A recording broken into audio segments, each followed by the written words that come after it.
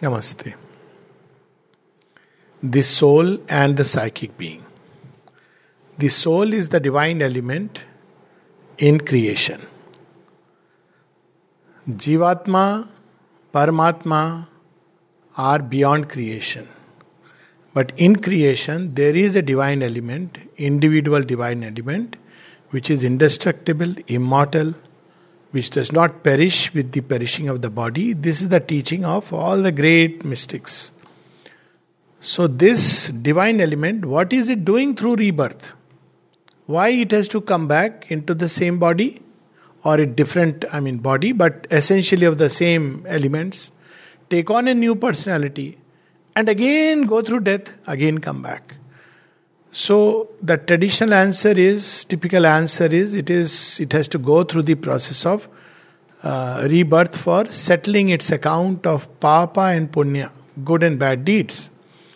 Which obviously is absurd, because to start with, why did it enter at all? It had no papa who pushed it into creation. Second is, if it has to settle the account of papa and punya, then it will go on endlessly. No human being can claim that he is all the time doing only good deeds. In fact, good deeds are very few and bad deeds are many more, because from the spiritual point of view, good and bad deeds are decided on a very different criteria than how we look at it. For instance, selfish deed, meanness, selfishness is a bad deed from the spiritual point of view. Sri Aurobindo says selfishness and meanness are the only sins, and yet they are universal. And whereas from the point of view of the good deed, even an act which may seems outwardly not so good, and yet it may be done from a very unselfish point of view. So first of all, our understanding of good and bad in terms of moral this thing is not correct. Divine looks at it very differently. And since almost all humanity is selfish, there are few people who are unselfish, fewer still who are going beyond selfishness and unselfishness to something greater. That means people will be tied forever. Second, as the scripture says, as the Gita says, as the Mundaka Upanishad says, and many other scriptures say, that if you do bad deeds, you go to hell. And then you suffer upon earth, which itself is a very wrong way of double punishment is similarly, when you do good deed, you enjoy heaven, then you come back here on earth, where you have some rewards. The point is that in both the cases, man is still tied to the cycle of birth and rebirth. So good deed doesn't help us. It can only for a while win us a term in paradise. But after the paradise is over, we are back to the challenge of life. So obviously we are missing some secret, and it is here that Sri Aurobindo comes in. And he says the soul is, and the soul journey through the cycle of birth, rebirth, death, etc. Death, there is no death for the soul, but seeming death is not about reward and punishment. It's a very subordinate element. Also, reward and punishment, the way the divine looks at it is very different. One may be born in a rich family, but it may not be a reward. It may be a punishment. Because you cannot go out, you cannot go and stand on a stall outside or on the walkway and take nice golgappas because, oh, this man's son, You are a prisoner. To be born to a king's family, again, you are imprisoned. So again, the way the divine looks at reward and punishment is not the way we look at it. The best reward of a good deed should be an inner state of joy. And the worst punishment for bad deed is that inwardly you are unhappy. What more punishment can you have than that? But the real purpose of rebirth is not about reward and punishment, but the growth of this divine element called the soul. And this growth takes place through countless experiences that we encounter during one lifetime. The mind may regard these experiences as good and bad, pleasant and unpleasant, because the mind lives in duality. It has an ego standpoint. So something which takes away things I cherish is regarded as unpleasant, painful, bad. And yet it may be the best way to help the soul realize its freedom. Similarly, some experience which we regarded very good, that I got a promotion and now instead of earning a 5-figure salary, I'll earn a 6-figure salary. To the ego, it is a good event, but maybe for the soul, oh my God, I'm stuck again into a long period of, before I can even think of realizing itself. So, through these experiences, which the mind categorizes as good and bad, pleasant and unpleasant, because of ignorance, deep within the soul is growing. Soul is not interested in good, bad. If it grows through pain, it accepts the pain journey. If it grows through happiness, it accepts the happiness.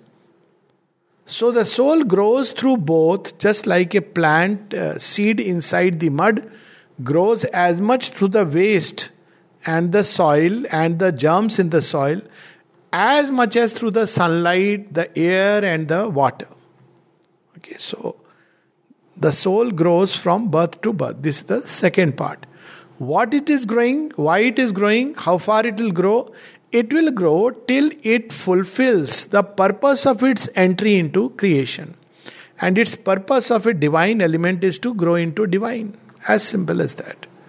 There is in each soul a divine possibility or a number of divine possibilities.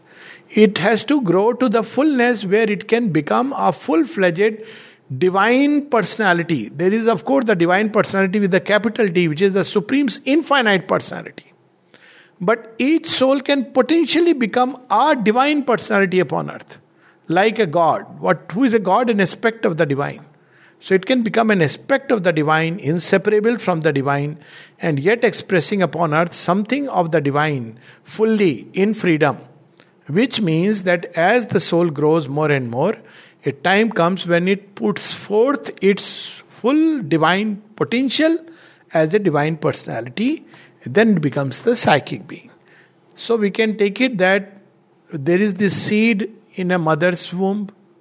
The seed does not know its destiny, but its destiny knows the seed. It is chasing the seed. And when the seed comes out as a baby, it grows through all the good, bad. It asks for chocolate. Sometimes it is, mama is angry. Sometimes she is happy. Life treats, mistreat. But at the end, when the child matures, let's say at 21 or 25 years of age, then it becomes a full-fledged personality. So we say that the child has become an adult. Same way, this soul for a long time is in its infancy. Infancy means it doesn't know who it is. If you ask a baby, who are your parents? The baby won't even answer because it doesn't know. It instinctively responds to parents, but doesn't know really. When it grows up, it says, this is my mother, this is my father. But still it doesn't understand the mother and father. Father and mother are only caregivers, providers. That's it. But they don't know, the child doesn't know that how much they are inwardly preparing for the child to go through education, this, that, and what they have conceived. The child doesn't know. And when the child grows into full adulthood, then it understands, oh, that's why all these steps. I'm talking of an ideal household, which is a rare thing. But this is how it is meant to be. And then the child becomes adult. It has something within it of the mother, something of the father, and something of its own. Meaning thereby, the father and mother grow through the child. Isn't it? So the divine grows through his creation by the soul evolving into a psychic being. When the soul is in its infancy, it doesn't know. It probably, wherever it gets something, it realizes, it thinks this is my caregiver, provider, like that. Then it grows, it begins to form relation with the unseen, divine parentage. But mostly that relation is of give and take. You give me, not take, give and give. Then as the child soul develops into the mature soul, it says, oh my God, it's time for me to give back. So it begins to develop aspiration to serve the divine, to love the divine. It understands what the parents have done, suffered in the process of bringing me. And a full-fledged psychic personality carries within it something of the Ishvara and Ishwari. But yet it is unique because he is developed through the earth. Ishvara and Ishwari before the manifestation, They contain everything within themselves. They are supreme, all powerful. But this little child which develops, it cannot be the full Ishvara and Ishwari. Yet it contains something through which Ishvara and Ishwari themselves in this play grow. So for example, Ganesha is a aspect of Shiva and Parvati. Parvati has formed Ganesha, but Shiva has a role to play. Shiva slays his ego, cuts the head, and there is an elephant head. So he is a child who is the combined child of Shiva and Parvati. Shiva and Parvati are greater than any of them. Yet Ganpati serves a function which they do not. Whenever you have to remove obstacle. Why? Because Shiva, if he comes, he will not remove the obstacle. He will do a tandav. Everything will be gone. He is too powerful for this. So Ganesh will come and remove the obstacle by knowledge. So you see, that's why creation is there. The divine grows through the manifestation. He manifests what is within him. Ganesh is in Parvati and Shiva. When it is expressed outside, he becomes Ganesh, unique. So this is an example. He is a god, but the same thing applies to human beings, but on a much larger scale. Human beings, when the psychic being develops out of the soul, grow beyond the gods. Gods still do not know the Supreme, but the psychic being is in contact with the Supreme, and it is also acting on behalf of the Supreme as a divine representative upon earth. Why it knows the Supreme, why the gods do not know? There comes the Jivatma. So, Supreme Paramatma brings out of himself multiple centers of his own infinity. Each of them is a Jivatma. The gods are not yet in picture. Gods come later. It is after the creation plunges into darkness. To pull it out, he brings out aspects, gods. So gods in the original sense are inferior to this soul, Jivatma. Always it is known in all mystic traditions. But then when it plunges into creation, the gods have to help it grow. So who are the gods? They are like teachers in a school. So all the teachers teach the baby, some in kindergarten, lesser gods. Some will teach in primary school, greater gods. Some in the higher secondary and PhD, greatest of gods. But when the child goes through this process, he becomes, see, the teacher will remain a PhD teacher or a kindergarten teacher. But the child who has grown through it can become the president, can become an innovator, can have the whole, nuclear program or a solar energy program. So gods are those who are helping the soul to grow. And there are the demons who are trying to create problems. But demons are also helping in God's plan. They create problems. They are like those who are testing the child and very harsh teachers. But the soul has to go through both. Gods give wisdom and the demons make us strong. At the end, when the soul has developed fully psychic being, it has something of the God and something of the Titan within itself. That's why Sri Aurobindo says that no man is fully complete till he has something of the Titan. Gods are very nice beings, but Titans carry that strength aspect. That's why what human beings with a developed psychic can face upon earth, gods cannot face. They don't want to come to earth. They want to help from outside. That's why there is a line in Savitri, a godhead greater by the human fate. If they have to evolve, if gods have to evolve, they have to take a human body. So this is the mystery. Soul is the immortal divine element. It goes from birth to birth through a process of rebirth to develop into its fullness and put forth a divine personality, not the divine personality, but a divine personality, which is within it as a seed. Through a cycle of rebirths, it puts it forth.